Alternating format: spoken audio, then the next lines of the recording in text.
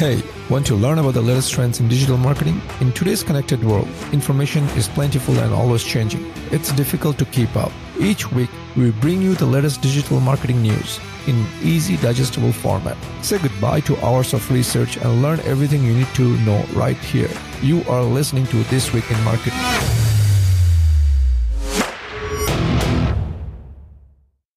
Hey everyone, welcome back to episode 70 of The Twim Show.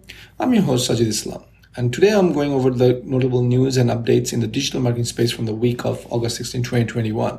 Today, first off, we're going to start with LinkedIn. Well, LinkedIn has published a new guide to effective brand building on the platform. So it's a 33-page guide in their latest series of marketing overviews from the platform, which also published a similar branding guide last month. But one key advice from LinkedIn in this thing that really resonated with me was like something I think you all need to know is that before customers come to market in a buying scenario, right, they should be primed with repeated memorable exposure to your brand. Then as those buyers come in market, more rational messaging can help you capitalize on this underlying brand strength to achieve the short-term results.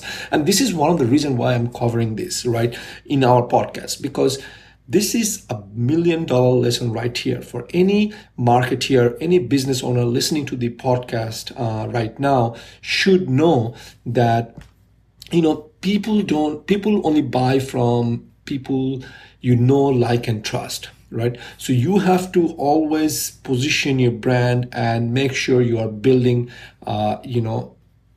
and good image in the people's mind before they come to market with their money to buy something from off of you or in that sector. With that, let's jump into Twitter. So Twitter has paused their verification program after accidentally verifying fake accounts. Again, this is a program that Twitter has been struggling with. At first, they paused it back in 2017, and it was paused for some time because they were not sure what they're going to do. Then they opened it up, announced it last year that they're going to open it up, and they opened up, I think March of this year, and they were flooded with requests that after 3 days they put to pause it. Now they've unpaused it. They were going through all this verification process, and now it turns out that they have accidentally approved some fake accounts with Twitter verification. Now they've paused it again and trying to figure out how do they best proceed. This actually shows an underlying problem with these platforms where having to verify an account with this blue check mark, which is really a big task. But I do not know how Facebook has able to figure it out. But I'll let Twitter figure it out. That's not for us. But I just wanted to let you know that, we have covered Twitter's unpause verification system in our previous episodes. So I just wanted to announce it and make you all aware that, this program is currently on hold. With that, let's move on to Pinterest. Pinterest keeps on improving their product, and this week what they announced is that to maximize inclusion, what they've done is they have added a first of its kind hair pattern search option, which enables Pinterest users, aka pinners, to search for hair products and ideas based on their hair types. This is similar to Pinterest skin tone search qualifier, where pinners were able to discover ideas based on their skin color. Now, from the demo video I've seen, it seems like, whether you have curly hair, straight hair, wavy hair, you can search on it and you can filter things and things like that. So this is actually another thing that is really amazing about this thing is the technology has advanced so much that, now computer vision can not just understand the face and the image, but also understands the hair color, hair things. And the Pinterest has used over 500 million images to train their AI model, right? And in the past month alone, there were about 120 million searches for hair, and over 5 billion pins were created related to hair on Pinterest. So here's another tidbit. If you are listening to it and you're wondering, what's the next business venture you should get into, like hair. People are going to have hair. People are going to love their hair. People are going to express themselves through hair. Maybe that's a product you need to venture into. I don't know. I'm just, sharing with all these things. Check out our show notes where I will have some more examples for that. taken directly out of the Pinterest announcements, but this is nevertheless a very, pivotal moment for us in the industry, just because what the computer vision can do nowadays. Okay. Next up is TikTok. TikTok has partnered with Vimeo and Canva to streamline content creation. Now, this is great news because, obviously with Vimeo has Vimeo Create Studio. A lot of TikTokers probably did not have the bandwidth or the resources to go ahead and get Vimeo.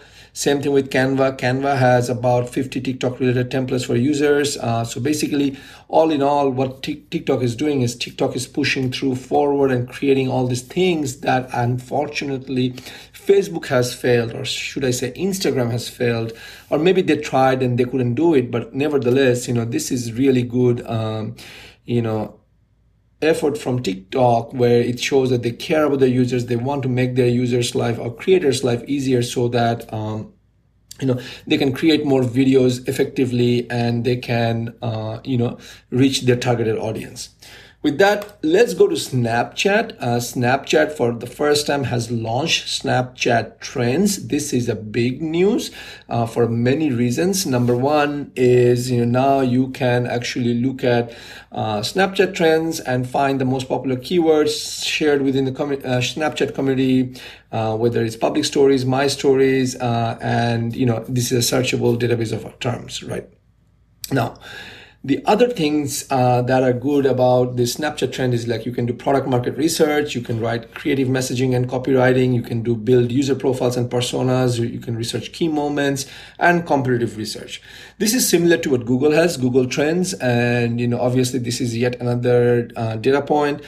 If you ask me, I have looked at Google Trends to figure things out, whether, certain things like, are taking off. Like, for example, I used to be in co-working industry where I had co-working spaces, and I've done trends where, is this an upward trend? Is it a downward trend? Are people searching for it? Because that gives me a lot of idea about an industry, right? Snapchat is going to be yet another tool in my toolbox. Check it out. With that, let's move on to Google. So Google has come out, especially John Mueller from Google has come out, and that says, you should cover all your bases with searchers' intent and your content. So let me unpack this for you and what it means. It basically means that,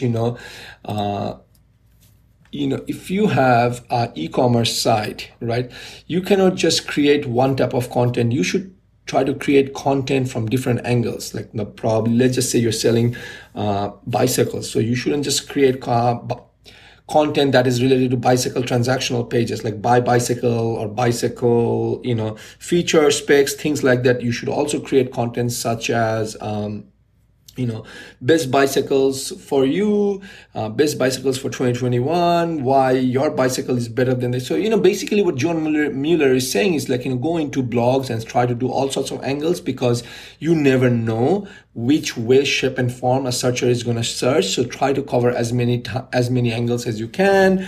Think of varying use cases and things like that. And this is where your Search Console data comes in handy. So folks, if you don't have Google Search Console, get it, integrate it, get your site verified, get those data and see what people are searching for, how they are coming, because that will be very valuable to you to write all this content. Okay, next up is Google now allows you to report indexing issues. Again, this goes back to the Google Search Console. If you don't have Google Search Console, you're missing out big time. But next up is that if you see a site or a particular page is not indexed, or certain aspect of your website is not getting indexed, or you're not showing up, you can now file a complaint with Google, and they're going to manually take a look at it. This is a big move. So folks, again, Google does say that, be careful. Check their community forums, check support documentation. Don't just say, I do not know, my site is not showing up on page 1. Maybe it's in page 2. Maybe it's in page 3, right? Do some digging. Don't think, Google is going to just do the, legwork for you. If you think Google is there to serve you, I would say don't, because chances are something like this, the bug reporting features are going to be understaffed. A lot of people are going to reach out. So just be careful, right? Next up, we have YouTube. So YouTube Studio is getting 3 major updates for creators. which is aka myself. So one of the things we're going to get is improved real-time cards. These cards are going to display up to the minute data on important channel metrics like subscriber counts and video views, right? Next up is going to be an inbox for channel mentions, which I think is great personally, because creators will now have access to a mentions inbox in YouTube Studio. The inbox will show you all the places where your channel has been mentioned on YouTube, and if your channel is tagged in the comment section of another channel's video, for example, the mentions inbox is where you can go to find out about it. Wow, that's great. I wish Facebook or Instagram would do something like this. That would really be a game changer for me. But anyway, the third thing that they're releasing is hashtag autocomplete suggestions. So YouTube is launching a hashtag autocomplete suggestion, which will recommend relevant hashtags based on what's most popular. This feature works in a similar way to hashtag suggestions on Twitter and Instagram. Start tapping the hashtag and YouTube will display possible tags to use along with data on how many channels and videos are using each hashtags. I love it. I love it. So hope you check it out, and let's go to the other part of the YouTube update, which is basically that you see on the front end. So excuse me. So YouTube is now updating a few things when you search for videos on youtube.com. Number one is improved visual presentation. So YouTube is making it easier for users to see what a video is all about before clicking on it. The search results pages are now more and now showing, instead of showing a static thumbnails, users can see a preview of each video when they scroll over it. Users can now also make more informed decisions about what content they're going to watch. Okay, next up is automatic translations. YouTube is making more content available to more people with the introduction of automatically translated captions, titles, and descriptions, which we have covered in our previous shows. But what they're saying is when YouTube are not able to return relevant content for a user search in their own language, it will translate content. It will return translated content, right? So YouTube will first start with supplementing search results with English video, with plans to expand more languages in the future. This is big, folks. Now you have another incentive to create content, not having to think like, shit, should I create English content as well as Spanish content? Just create one and YouTube is going to do the work for you. This is amazing. Third is integration of Google search results. So they're testing this out in India and Indonesia, but what they're saying is where they don't have enough content doesn't get returned back, say on YouTube doesn't have enough content for a specific niche, they're going to go pull Google search results and put it in there. Again, yet another reason for you to create content, folks. So stay on the content bandwagon and let's move on to the next part. So the next part is Google Ads, which is Google Ads now is saying that you can, in a smart bidding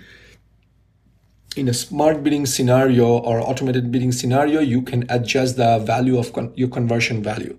So what this basically means is, like, say, for example, you understand like, certain users on your website are more valuable than the others. Right, certain audiences are more valuable than the others. So for example, if someone who buys over the phone purchase like $100 of product, but someone who buys on a desktop is buying $500 of product. Now you would be able to set a conversion value for each of this scenario. So that way, you're signaling and training Google's algorithm saying, hey, if I have someone who is on desktop, I'm willing to pay double or triple my, whatever I'm willing to pay for mobile, because I know I end up making more money from the desktop user. That's what it's all about. So overall, it's a great feature as long as you are in the smart bidding space. However, if you have been following me, I don't like smart bidding unless you have actually figured out your sweet spot, and then you can go ahead and go with smart bidding and you can train the algorithm, because for all these algorithms, you need a lot of huge data sets. You cannot train an algorithm with, like, say, $500 monthly budget. But if you have $5,000 or $10,000 or $20,000 monthly budget and you have a lot of data volume, and then you can train it effectively. So why I like manual first is, like, you first find that sweet spot, you can be profitable, and once you're profitable, you're basically putting gasoline in the fire and you just hike it all up. But that's all for now. Alrighty, folks, that's it for this week in marketing. Now you know everything to be in the know. If you'd like to read more, make sure you visit our show page where you will find the links to the articles. Once again, this is your host Sajid Islam signing off until next week. Take care. Bye-bye. Thank you for tuning in this week. It was a pleasure to serve you all. Hit the subscribe button so that you remember to sign on next week. Same place, same time for another round of This Week in Marketing.